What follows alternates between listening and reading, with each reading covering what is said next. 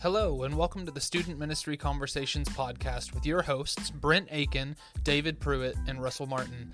This podcast is all about equipping, encouraging, and inspiring youth pastors weekly with topics that are brought to the table by youth pastors from all over the world. And now, here's your host for this week, Brent Aiken. Hey, and welcome to the podcast. If this is your first time listening to us, we want to welcome you and invite you over to our website, studentministryconversations.org, where you can find all of our previous episodes, show notes, and blog articles. Our goal is that you're inspired, encouraged, and the things that you hear on this podcast can equip you to be a better student pastor for the church that you're serving in. Today, we are sitting down again with Stephen Gehring, and if you've been listening to this show for a while, Stephen was one of the first guests on our show. I believe he was like episode 5, if I had to think back. I'm not 100% sure, but it was pretty close to there. I think he was episode 5, and now he's going to be like episode 116. So there's been a little bit of time in between the two episodes, but we're sitting down with Stephen today to revisit his original topic, which is pastoral care. And so before we get going too far, Stephen, tell us about yourself again, where you are, what family, all that fun stuff. Yeah, absolutely. So again, like Brent said, my name is Stephen Gehring. I'm the student and counseling pastor at Oak Street Baptist Church in Graham, Texas. My family and I have been here for about 4.5 years. I've been doing student ministry for 11 years now.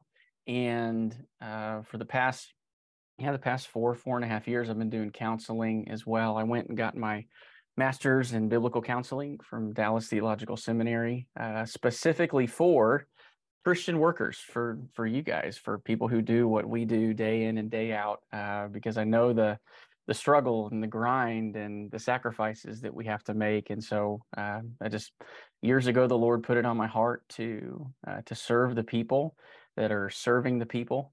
And so I am so excited to be back talking with you today. I've been married to my wife, Julianne, for 12 years now, and we have 2 kids. Evelyn, our daughter, is 8, and our son, Rowan, is 5. He's going to be 6 here in a couple weeks. And my wife teaches, and we are passionate about students, and we are passionate about people who do what we do day in and day out. It's so important to us, just as a family, as part of our ministry, to care for youth pastors, because it's a challenge to do what we do. And thank you so much for having me back on. Yeah, and I think it's super important, especially as you've get older, and we've talked about this in previous episodes, where it's important that once you get to where you've been in it for a while, I think it's really, really important. And if you're listening to this and you would be considered a veteran of 8-10 years or more in ministry, if now is your time to start giving back. Find the youth pastors in your community that you can serve. Find the youth pastors in your community that might be younger, that might not have the time-tested experience or battle-tested experience, and use that as opportunities to pour into the lives of other people, because it's really, really important. And it really ties into the conversation today, because pastoral care is something that's tremendously important, and it is awesome as it is to have people that have degrees in counseling like you. A lot of times they just need someone to talk to. And you can be that voice for them. But why, as we kind of move into this conversation, why is pastoral care still such an important thing to this day? Sure.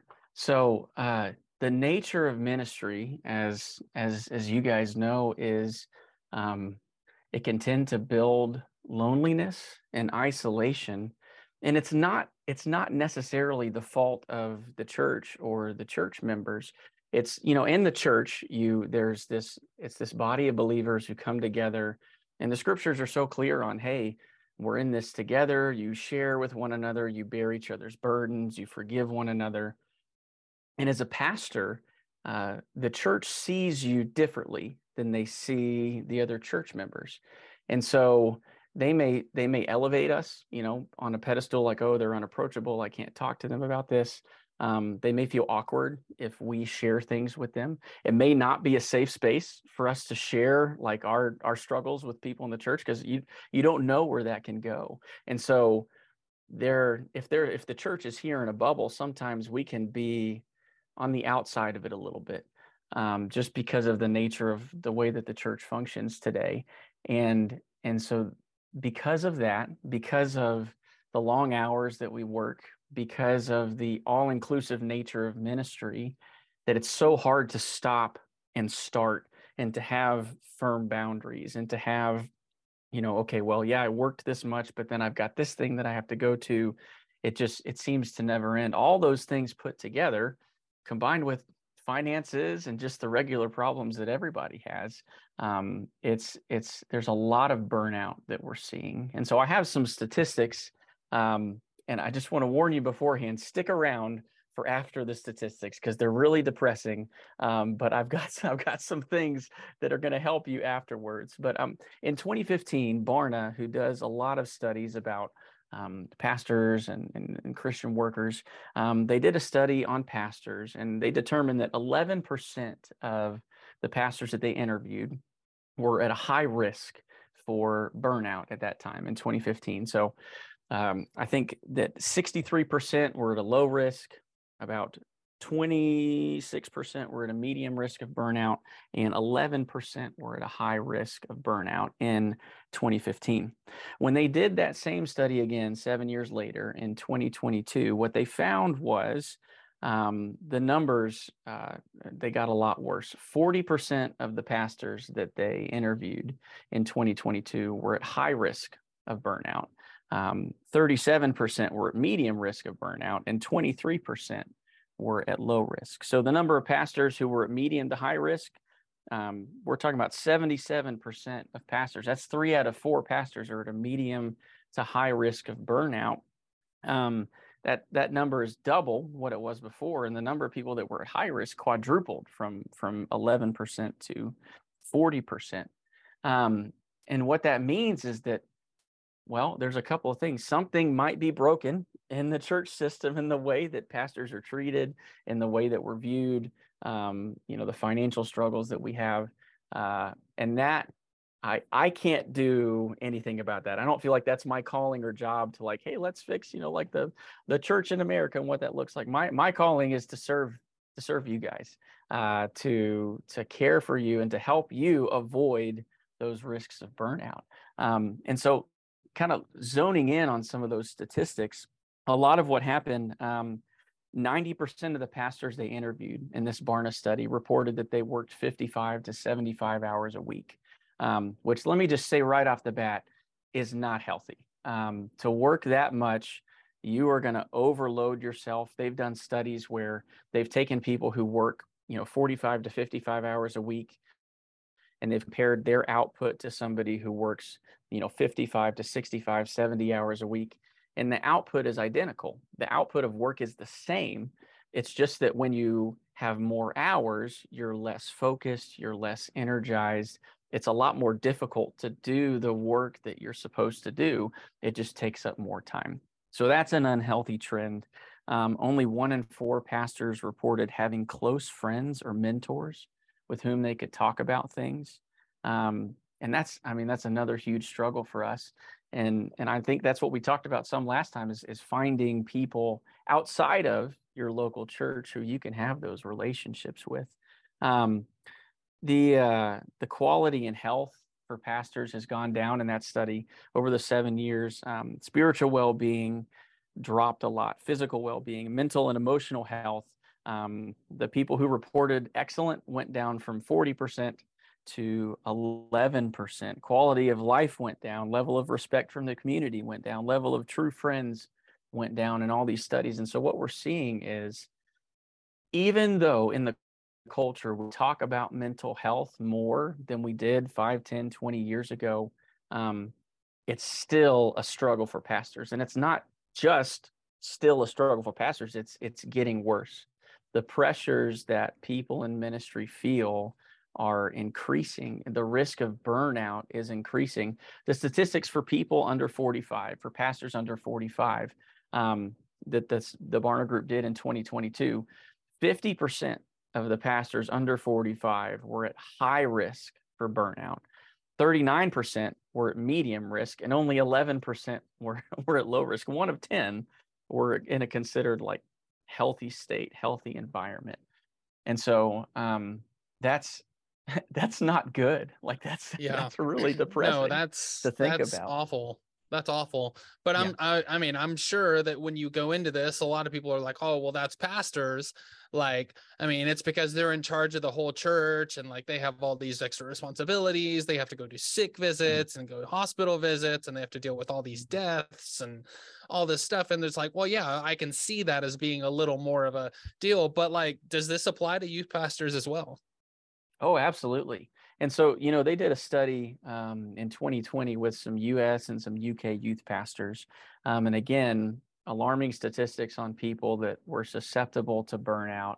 And you guys know, like, and I want to take a second to just affirm the people that are listening to this, that youth ministry is a vital, important part of the church. It's no less important than being a senior pastor, than being any other kind of pastor.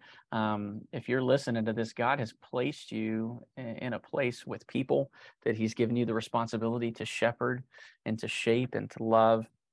And it's such a vital part of the church and the future of the church and the church right now. And so be encouraged in where God has planted you right now. But with youth pastors, very similar statistics came out in this study. And these are the top 5 reasons in this 2020 study on burnout and youth pastors that pastors listed, hey, these were the reasons that caused me to lose hope or lose heart or experience burnout. The number 1 reason was that people felt isolated or lonely. The number 2 reason was a spiritual dryness or an unnourished soul. Number 3 was financial pressures. Number 4 was that their pastor was hard to get along with. And number 5 was too much criticism. And as I read that list aloud, I'm thinking of different parts in my ministry where I've experienced all of those things, sometimes 2 or 3 of them at the same time, and it can feel so isolating. You can feel like I'm having these problems, and I don't know where to go. I don't know who to talk to, and it can be very lonely and very challenging, and so. I know that if you're listening and as I'm reading off that list and you're like, yeah, some of these things apply to me, I want to tell you that there's hope. I want to tell you that there are things that you can do that the scripture tells us to do, that science says, hey, these are really beneficial things that can help you endure this calling that God has given to you. So can I talk about some of those things now? You're good. Okay. But all right. definitely. Here I we think go. one of the, I think one of the big things with that though, and I was looking for a quote while you were talking. I couldn't find it, but I think, I saw Shane Pruitt post something on Twitter one time, where he said, as far as the whole like situations with pastors, he said youth pastors, I think he said something to the nature of like 70 or 80% of Christians accept Jesus by the age of 18. And you were talking about the importance of youth ministry is like, he's like, youth pastors aren't the backup church. Youth pastors aren't doing anything. It's like children and youth ministry are on the forefront of the Christian line when it comes to evangelism. Yes. And so like, if you are legitimately having 70 to 80% of all Christians accept Jesus between the ages of 0 and 18, then like your job is incredibly important, and you also need to find ways to where you can stick in it, you can stay strong. And part of that is what avoiding what you've been talking about. And so the question is, I mean, we might have a couple of listeners right now that are listening to this and being like, well, hey, like you listed off 5 reasons that youth pastors listed for burnout. I'm all 5 of them right now. Like I am in a really, really rough season, or for some of us, maybe it's been like, ever since COVID, man, I don't know what is up from down. Like, I don't know what's going on. And I think even the most healthy youth pastors in the world, like COVID hit them and it threw everybody for a loop. And so I think it's almost, I don't want to say that we need to reapproach the line of normal post COVID, but I do think we have to assess the fact that like everybody's at a different stage than they were, and now we have to realize where the foundation and where that level ground is again, of like, what is healthy. And so I guess the best route to go with this though is like, how do we have ways that we can maybe assess our own health levels, or maybe some resources as far as that goes. I know there are definitely some "Are you burnt out?" quizzes and stuff like that. Carey Nieuwhof did one with a book that he released not too terribly long ago. And so assessing that first would be super important. Do you have anything to say on like, how would you go to assess yourself, or just maybe some questions that you would ask yourself on that? Absolutely. So just thinking about, I think that, the stuff you're talking about from Carey Nieuwhof is an excellent resource. If you're married, I would sit down and have an honest, vulnerable conversation with your spouse and say, hey, what do you see in me? How have I been doing? And let me tell you, it takes some courage to have a conversation like that, because in ministry, it can so easily just take over your whole life. And so to sit down and say, all right, wife, husband, tell me honestly, find some good friends, your parent, find somebody that you trust, that knows you, that sees you day in and day out, and just say, hey, what do you see in me? How have I been doing the past few years? Am I healthy? Am I physically healthy? Am I spiritually healthy? Am I emotionally healthy? I think those are the three metrics that we can self-assess with: physical, emotional, and spiritual health. A lot of times we need other people to help us in that process. So that would be where I would start. I would start with people that you trust, that are around you, and just even going into that conversation saying, Lord, give me an open heart to hear. Because what you might hear is, like, I think you're doing well. It seems like things are going good. And I feel like our relationship is doing just fine. I feel like if you have kids, the kids they're at a healthy place. What you also might hear is, I think you've changed. I think this job is taking over more of your life than you've realized. I think you may be withdrawn more. You may be more irritable, or our relationship isn't going as well. And if those are the things that you hear, it is God's grace when he reveals those struggles in our lives to us, because then it gives us an opportunity to change and to do things differently. Because if that conversation doesn't happen and we just keep going down this road of being physically and emotionally and spiritually unhealthy, you're gonna find yourself in a massive ditch, in a huge place of burnout, and it's just gonna happen all at once, and you're gonna be like, where did this come from? And these conversations can help prevent us from getting to that place. Your ministry is going to be its best when you are at your best. And it's so hard for us to, I think, as pastors, because we tell people all the time, we tell students all the time, like, God loves you. You're made in his image. He has a purpose and a plan for your life. We believe like so hard in them. We want them to see the things that they don't see in themselves. So we do so much output. And then a lot of times we don't have other people doing that for us. It's hard to see that in ourselves. We look more at our weaknesses and our struggles and our shortcomings than we do these things that we spend like our whole lives telling other people about. And that equation, doing that consistently, does not lead to being spiritually healthy. It leads to feeling like I'm a hypocrite. It leads to feeling like, what do I do with this stuff that I'm struggling with? You're a human being. You're a child of God first. That's our primary identity, is in Christ. And if we can get the difference between our identity and our roles, I think that's so important. That our identity is fixed in Christ, and our roles, the different things that we do, we can change that, we can work on that, but that doesn't define what Jesus has already done in us. And sometimes we have trouble even believing the message that we're selling to other people. And that's a really, really hard thing. This kind of comes up in a lot of conversations, but one of the most mind-blowing things, and it really, really shaped how how I approach ministry as far as my time, my commitments, and everything. I listened to a speaker one time talk about God's grace and how God had revealed to him his flaws and failures and what he needed to work on.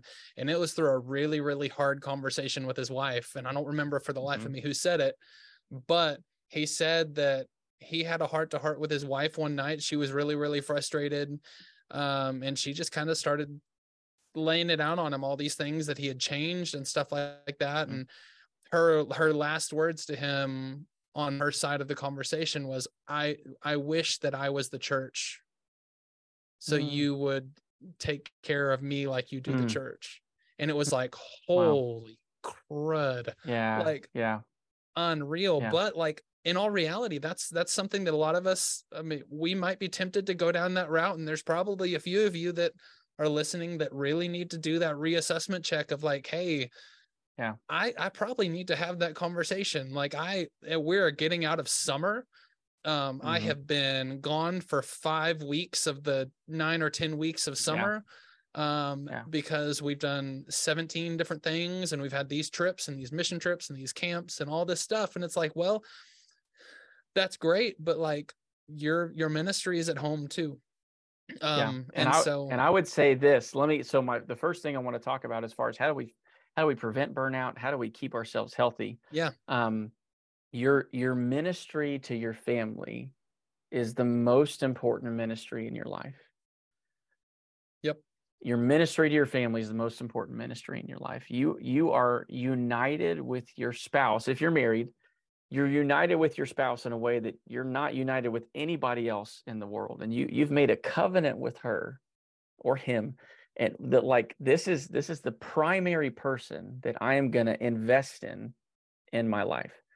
And if we can get this in our heads that, like, when I put my spouse number one, when I put my kids number two, and when I put other ministry number three, my other ministry is going to be more healthy when I do it, when I order it that way.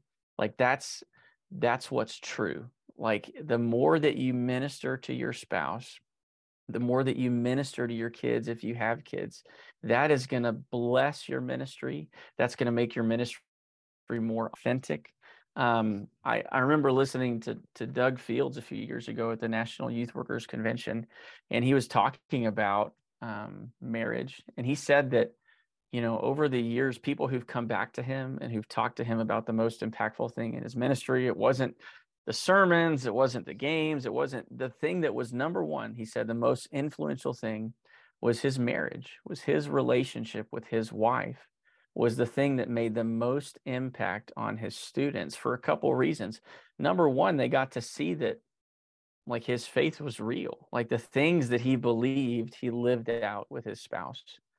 And number two, for students who come from broken homes, for students who come from places where they don't have both parents at homes, or where their parents are not a good example for them, their parents aren't believers, it gives them a glimpse of, like, what things could be like. It gives them this vision for the future of, like, wow, like, I could find somebody like that, or I could love somebody like that, or this is what my home life could be like.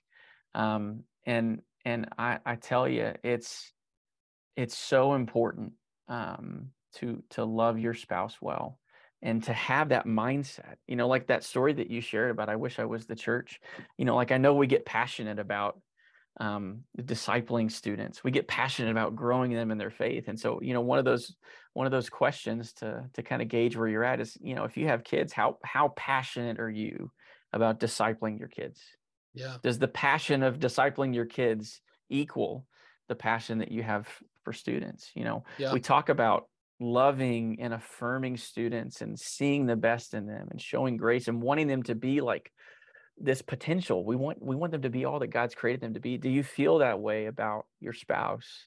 If you're married, is your desire, like, I want to see them flourish. I want to see them be everything that God has created them to be. And what can happen is, because the demands of the church and of ministry, it feels like they're in our face all the time. We're super aware of, like, oh, I have this deadline. I have to do this. I have to do this thing. that it can be so easy to just forget about our spouse, to forget about our kids. Yeah. It's so crucial that we pour into our family first. So And so, tangent real quick. yeah, Obviously, we have a lot of people that are married, but what about the ones that yeah, aren't? I mean, obviously, like family ministry is still a thing, and you can still be pouring into the family you do have if you're a single yeah, youth pastor. But yeah. like, what else? How else does that apply to a single youth pastor? How else can they prioritize that as something that they do, even if their ministry is not necessarily like their family ministry is not married with kids? How does that still tangent to a single youth pastor? Yeah, that's a great question. So, a couple things, and I want to say this to any single youth pastors that are out there, like you are not any less a child of God or a minister if you are not married or you don't have kids.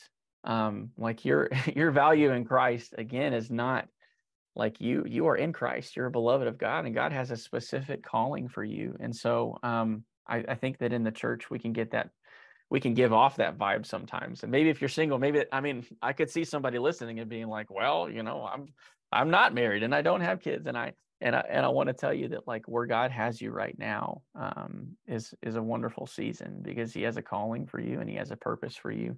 And so you're going to have more free time and resources to put into ministry than somebody who's married, than somebody who has kids, because their calling's different. Their calling is to have that be more invested in those people that they've made this covenant with and that they've produced, Yeah. or adopted.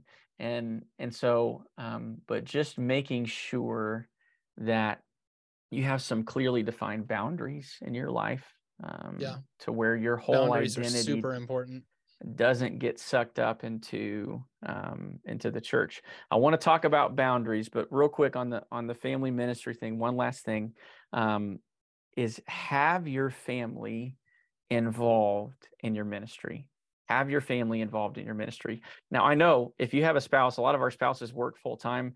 That doesn't mean that they're like the co-youth minister, that they have to be at everything. But it is as many times as you can take them on trips, as you can be around them, as you can brag on them, those kind of things, that's going to show your students, hey, this is a really important part of my life.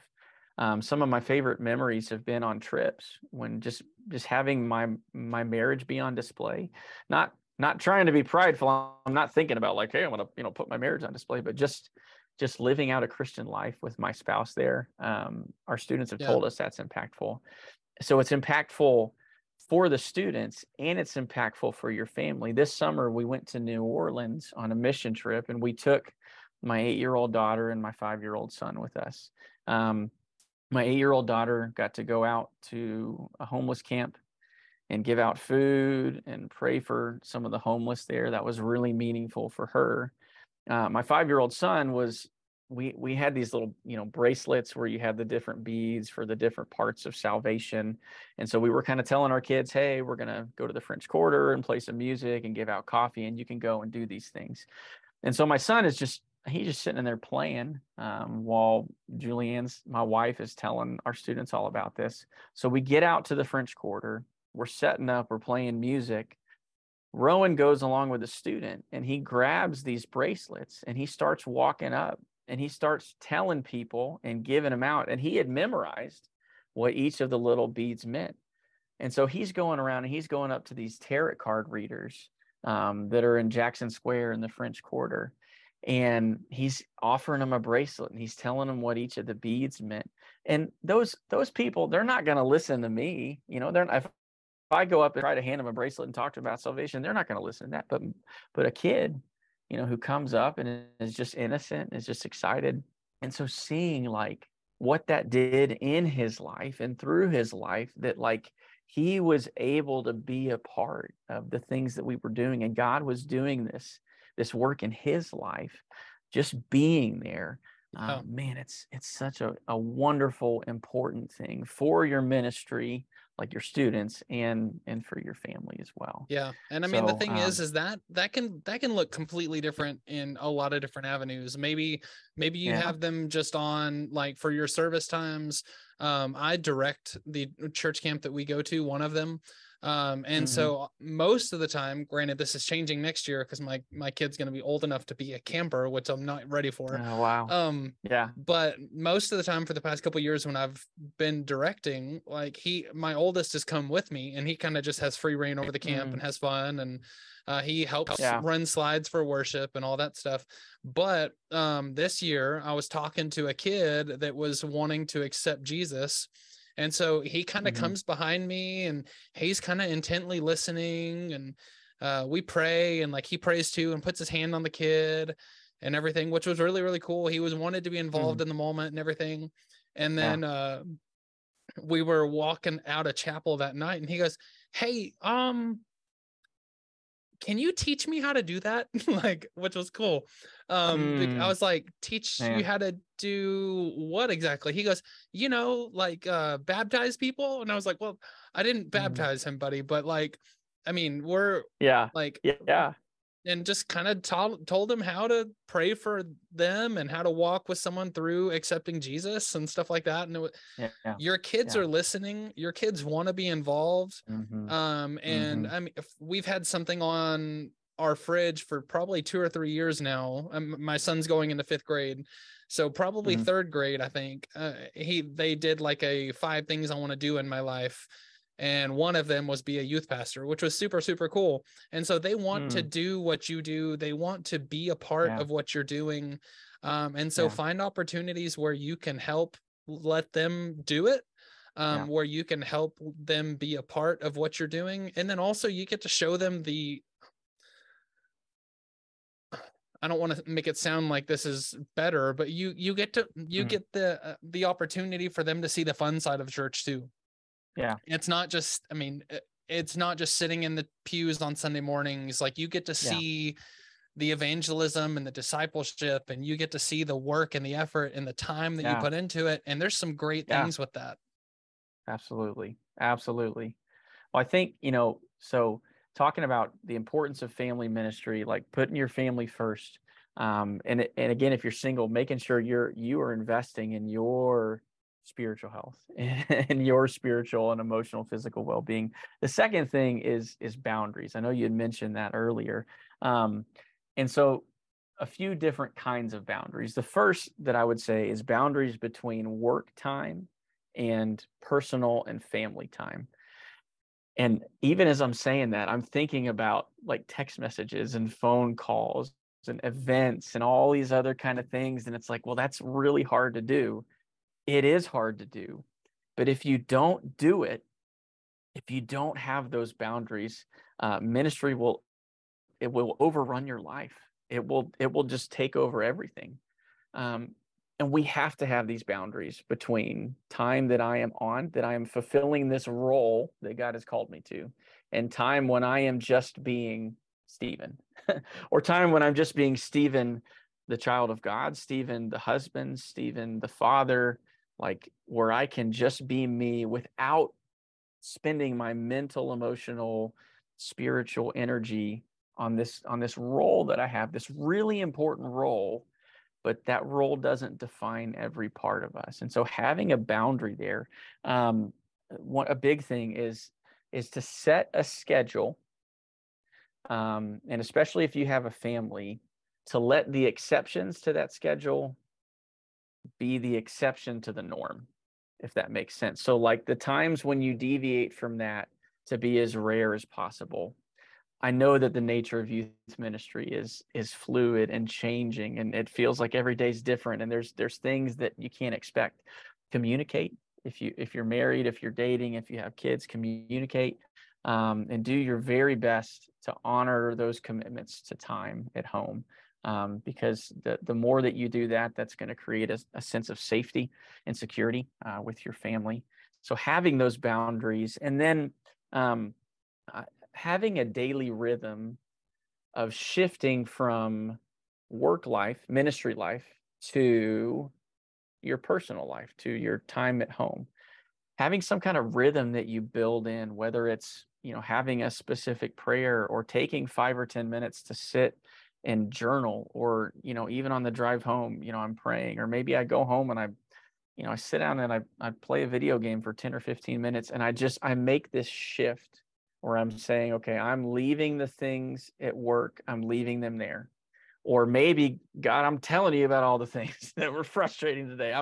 I need you to know, because I don't want to take that into my marriage. I don't want to take that and let that come out with my kids. I want to deal with that then, so that when I'm home, whether I'm single, married, whatever state, that I can just be me, and fulfill that role that God's called me to there. So having a rhythm where you set those boundaries, When if you our have an family eye, set go ahead. something, our family set something like that last year.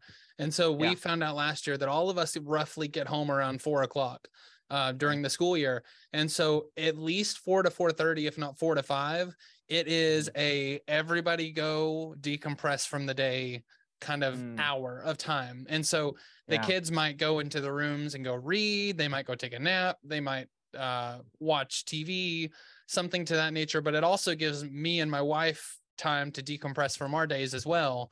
And then our rule is at 5 o'clock, everything goes away and we are together. And so that might mean that my sons are outside playing in the backyard together while me and my wife are cooking, or we might all be playing together. We might all watch a TV show together, something to that nature. But like after 5 o'clock, from 5 o'clock until they go to bed is our family time. And so it's not something that's a really, really like rigid, complex thing. What we do in that time still changes immensely. But like you said, having that decompress time is really, really important. And we've noticed that when we allow our kids to have that decompress time after school, because, you know, school is just as awful and chaotic as our jobs can be sometimes, if not worse. We need to allow them to decompress just as much as we need us to decompress. And so giving that opportunity across the board has been really, really fruitful. And then it allows us to have time to where we're like, okay, yep, I'm good. Now it's time to go be a family. So and that's good stuff. That's a super healthy thing where that's physically and emotionally, you know, a focus of like, hey, we're decompressing, we're doing this, and spiritually too, where you can leave some of that stuff, you know, at work. So with these guys right here with our phone, I'm holding up a phone. If you're just listening on the audio, if you don't have an iPhone, I'm sorry. But if you do have an iPhone, there's this thing. I know there's this thing called focus mode on here. And I'm sure that Android devices have something similar. But if you can set a focus mode. So for me, my focus mode goes on at 7 o'clock every night. And so at 7 o'clock, there are like 5 or 6 people that I allow to their stuff to get through. And then everybody else, it notifies me in the morning. And when I first started doing this, you know, I might get a frustrated parent, you know, like, hey, what, you didn't answer my call. And then I can say, hey, well, I have this focus mode that I turn on so I can be home at this time. The more that you do this, the easier it'll be for you. And they'll kind of catch the drift. Hey, if I want to contact them, I need to contact them at this time. But being the master of our phones and not letting the phones be the master of us. And that's it's so easy to just get sucked in and just to like, you spend a whole bunch of time and then you look and it's like, what am I doing? And if you have a wife or a husband, they're going to look at you and be like, wow, they're spending all this time here. And if you have kids, you know, they're going to see you on this thing all the time instead of spending time with them. And so being the master of our devices, setting those boundaries, those healthy boundaries at home, and I mentioned this earlier, the boundary between your identity and your role. And so if you belong to Jesus, which if you're listening to this podcast, I'm gonna make the jump that you are a believer in Jesus because you're serving his people. You are a child of God who is redeemed by his grace. Your permanent record has been wiped clean. There's one word there now. It's righteous. Your worth to God is valued by the price that was paid to redeem you, and that's the blood of Jesus. Your shortcomings, your sins, your flaws, your failures, they do nothing to change that identity of who you are, because Jesus looks at you and he says that you're righteous. Satan comes before the throne of God and accuses and says, no, what about this? What about this? What about this? No, you are righteous. You belong to the Lord.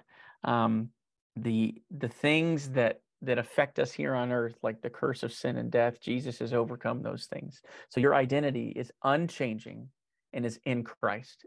And that's our identity. That's who we are as a Christian.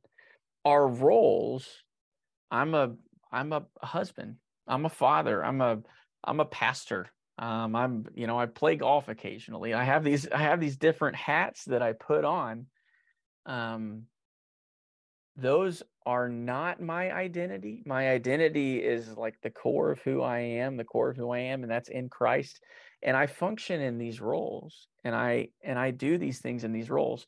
But it's really easy for us, especially as pastors, to get those things confused, to get it confused to where, like, I feel like my identity is a pastor. Like, that's who I am. Like, that's who I am. Like, and yes, that's part of your calling. That's part of your role of who you are. But that's not your core identity. And you take these hats on and off, and you function in these different roles throughout your lifetime.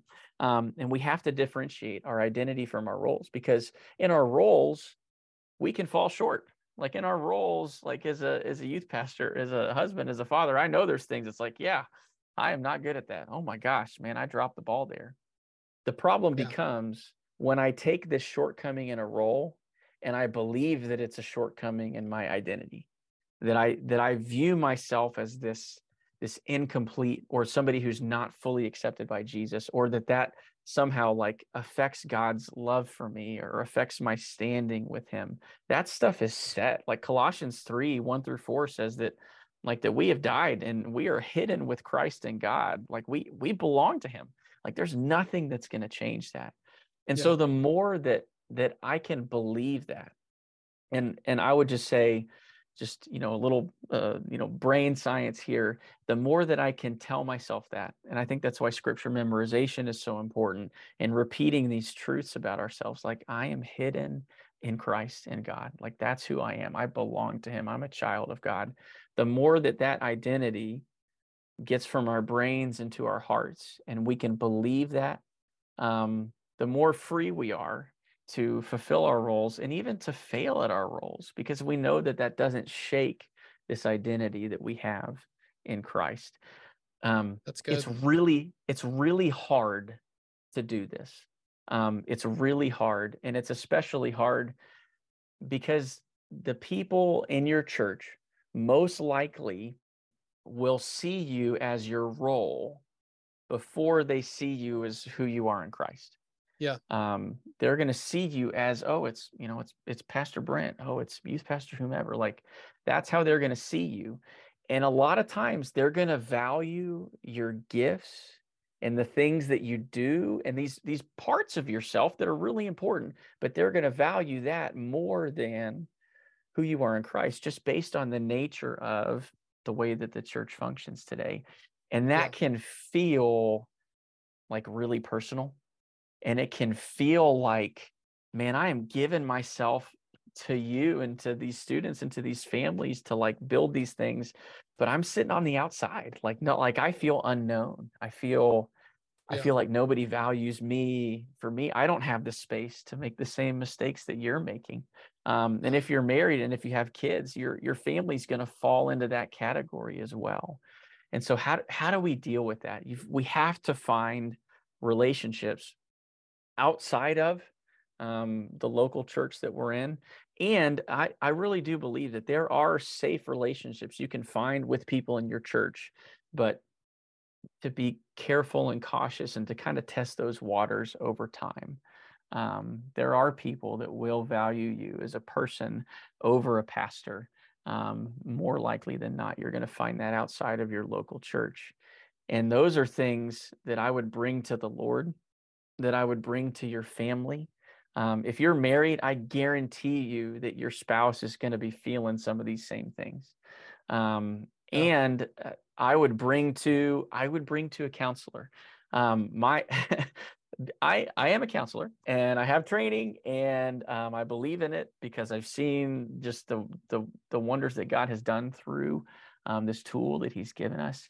But I also believe in it because of my own counseling. In order to be a counselor, you have to go through counseling. And so the individual counseling that I've done in my life has been so beneficial to me.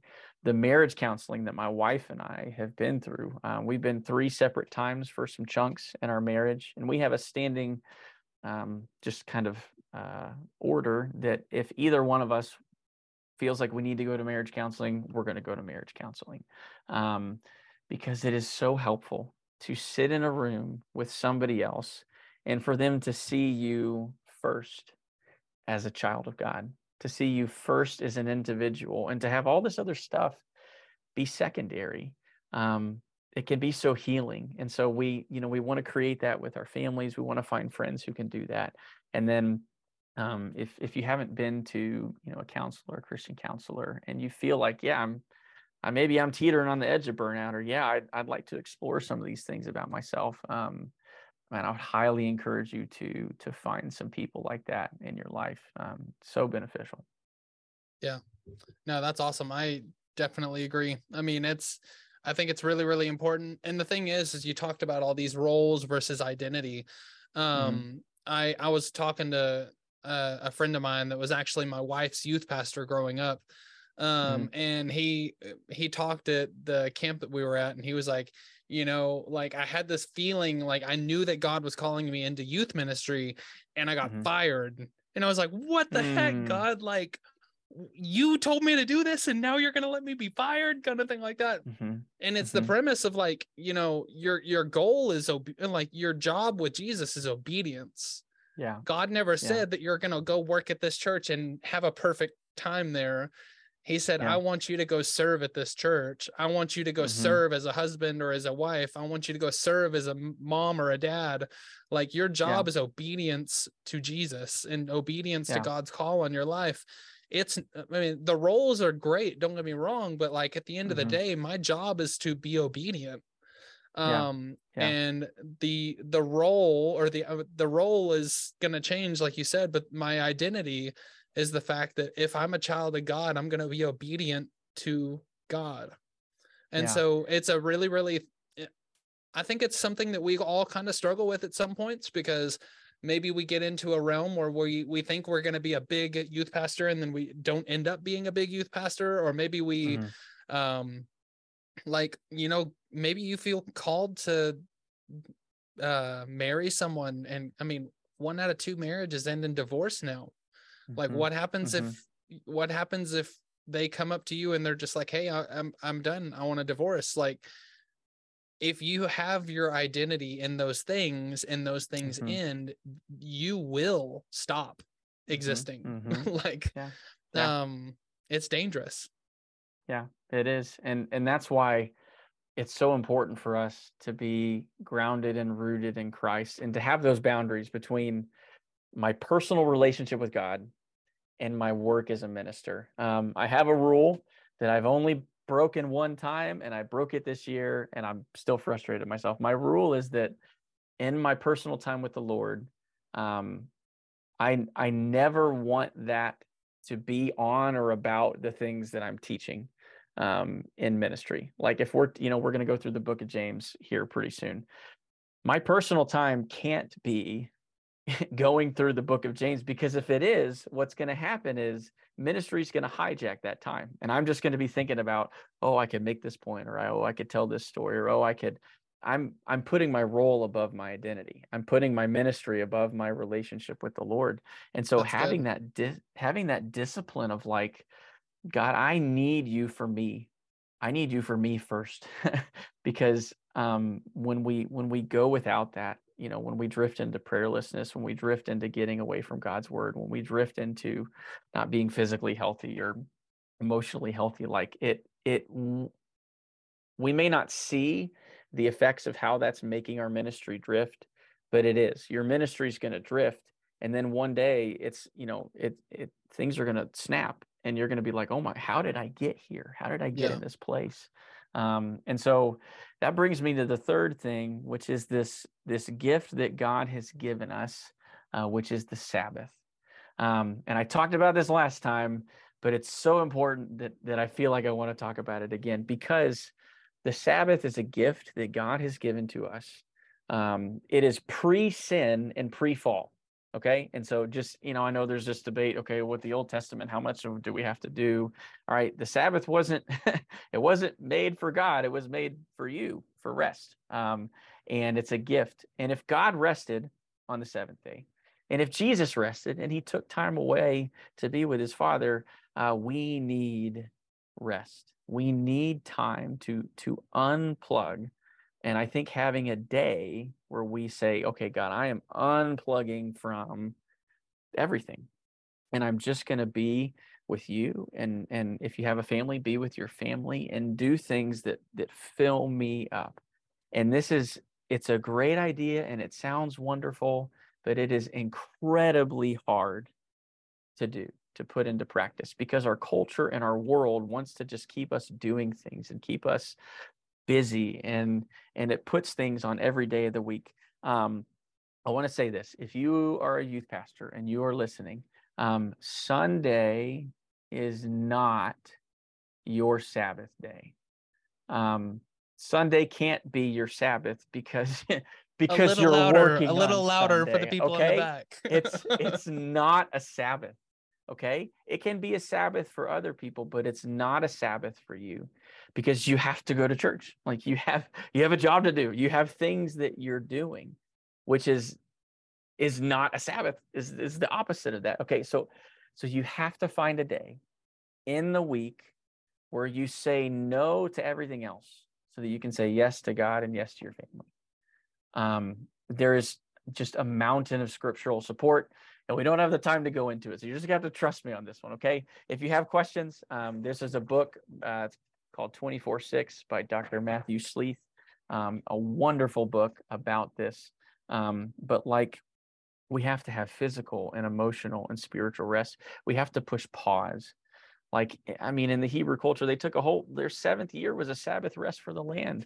And then the year of Jubilee was 2 Sabbath years in a row. How do you do that? Well, it's about trust. Do I trust God enough that if I pause for one day, that everything is going to be okay? Like, do I trust him enough, that my business is going to be okay, that my ministry is going to be okay, that if I don't answer phone calls or texts or emails for this day, that things are going to be okay? Yeah. It's a discipline, and it's got to be a discipline for your family too.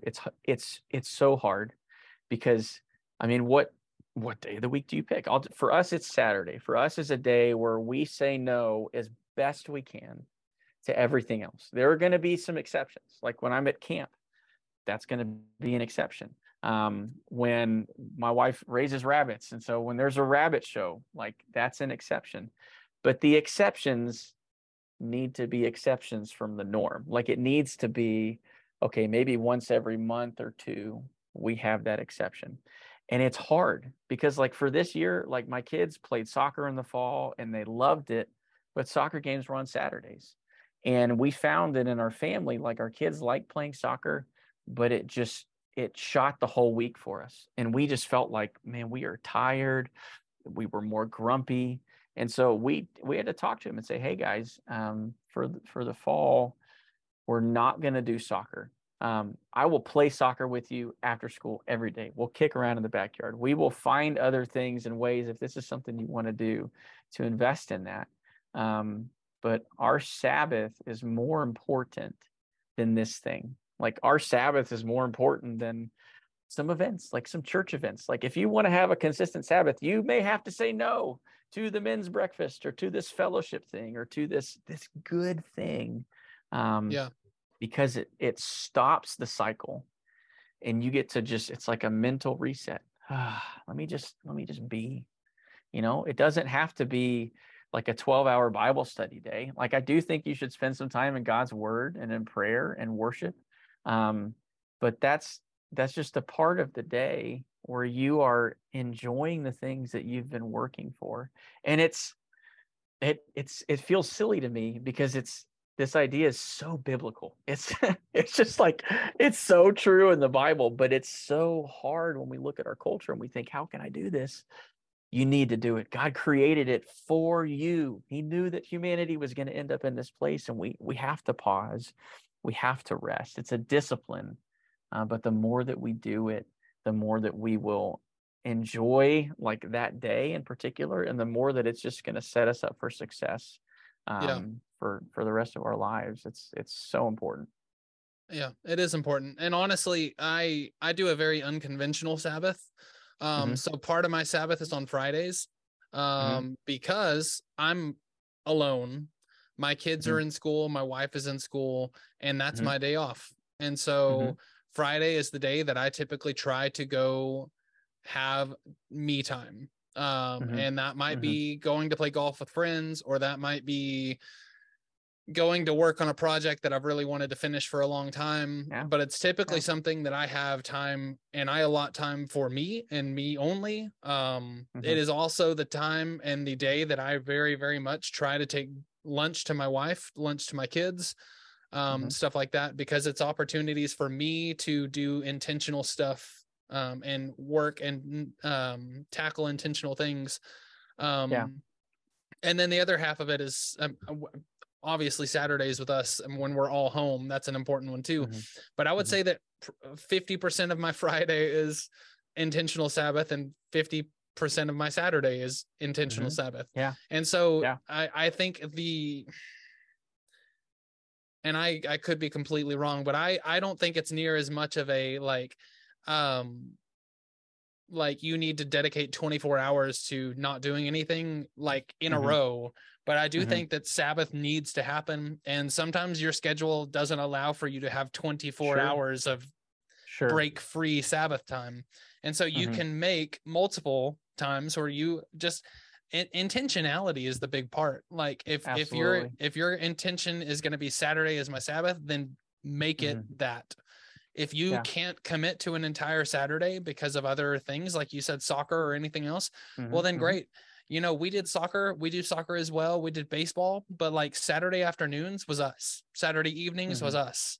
Hmm. And then Fridays is when I do the time for me. And so Hmm. that way I'm not leaving my family on the day that they are all home. Yeah. I'm still very much involved and have opportunities to be involved. But Sabbath can be whenever and however you make it. But the intentionality and the obedience to what God's telling you to do is the importance of that. And so find it. You'll find Hmm. that it gives you opportunities for being grounded, it gives you opportunities for rest, it gives you Yeah. opportunities for God to, I mean, give you ideas. I mean, I often think of Sabbath time for ideas as like the like in the shower moments where you're just like, holy crap, like that. Hmm. I mean, Hmm. 100%. Like that's when God's gonna have his best opportunity to talk to you, because there's not 150 different distractions. So Yep. make that a priority. Um, Absolutely. and so we, knowing where you're going with this, you had Hmm. kind of a cool way to end this, and I don't think you have really touched on this, but we're going to go back to the whole family side one more time, Hmm. just to kind of close out the deal. And you talked a little bit about talking to your spouse. Hmm. Hmm. And I think that's something that's really, really important. And I think it's a conversation that, if you're listening to this and you are married, or if you're Hmm. listening to this and you're engaged, Yeah. or I mean, honestly, even dating, and it's a serious dating, this needs to be a conversation that's had, is like, hey, how am I, like, from your perspective, what is going on? Hmm. And you told me that you talked to your wife, and your I wife did. had some pointers and some ideas. And so let's close with those, because I think it's really important. And for the ones that are Yeah. single in this, maybe this is a conversation you have with your friend, like your good friend, your best friend, Hmm. Hmm. and maybe they're the ones that can be like, yeah, you've been psycho for the past 3 4 months. Like, I Yeah. haven't seen you, we haven't had lunch, we haven't talked on the phone, all this stuff. Like, because there's Yeah. going to be significant relationships in your life regardless of where you are Yeah. in your life. Yeah. And so Absolutely. what were the things from your wife's perspective? Yeah. So, so my wife, when I'm going through seminary, I always say like we did seminary, or we did this, because I'm a 100%. verbal processor. And so like, I would get excited and I'd come home and I'd be like, babe, like it is, and so I'd, talk for like 30 minutes about some, neurobiology or some scripture and how it tied into this thing. And so she's similar things to what I've been saying, but just the things that she mentioned in particular. She said internal care, like Stephen, when you're at your best, your ministry's at your best and your family's at your best. Prioritizing, like taking care of yourself. And it can feel selfish to even say that. Like, oh, I need to take time for me. And it can be like, you can make an excuse for, oh, I need a day to do. So there can be a selfish way that you do that, but there's also a holy way and a sacred way of saying, God, I need to be filled up in order to pour out. And so when, she said, when you're at your best, your ministry's at your best, having those boundaries, that's something that we've talked about a lot over time, because when I started out in ministry, very poor boundaries. It was just like work whenever, and that's when it kind of just overtook our whole life, and everything became revolved around this role that I have, this wonderful role that God has given me, but it took over too much. And so having boundaries, she said, prioritizing your spouse, what she said, one day you'll be replaced at work, but you'll never be replaced at home. And good and stuff. that's hard. It's hard because like we love these students and we love these families. But your kids and your spouse, they need you to love them more. They need you to love them in a unique way that's different from the students. It doesn't mean that you're like, okay, I'm going to love the students less. It's no, I'm going to prioritize where God has told me to prioritize in his word. And it's these people. And I've found that like when I do that with my wife, and she sees that and she receives that, life is awesome. Like life is great, because when I'm pouring into her, and then the seasons where it's the opposite, where I'm so distracted and so focused on things, like it just, and it takes this long conversation for her to be like, Stephen, like I know it doesn't seem this way. It may not feel this way to you, but I need you to see what's actually going on. I need you to see that your priorities have shifted. I need you to see this. Trust your spouse if you're married. Like we've got to trust our spouse above everybody else. And it's hard to do. It's hard to do, but it's so important, because God has put you with them. If you're married, like that's who God has given you to be with. And so and then the last thing she said was this. She said, having limits and needing help is not weakness. It's a sign of courage to identify your limits and identify your weakness, because we're not superhuman. And so, I know the more that I do that I can say, I need a break. Yeah, I need to take a day off. Yeah, I need to say no to this. Yeah, I'm really struggling with this right now. Yeah, I need to go talk to my counselor about this. Like that, there's so much good that comes from that, from being honest with ourselves. Yeah. So those were the things that she said, and I wanted to share from a spouse's perspective.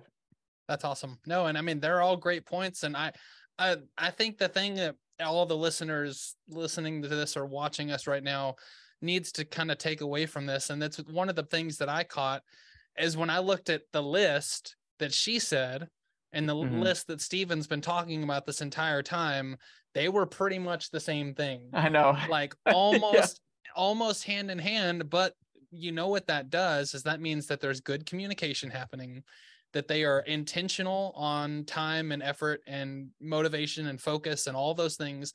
They are in the same mindset. They are in the same focus.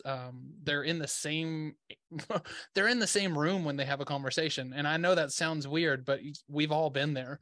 And so I think that that's something to strive for. That's something to look at. And I'm not by any means putting Stephen and Julianne on a pedestal, but it is one of those things that like, there is great opportunities when communication and stuff like that happens, and it needs to happen in order for you to be at your best.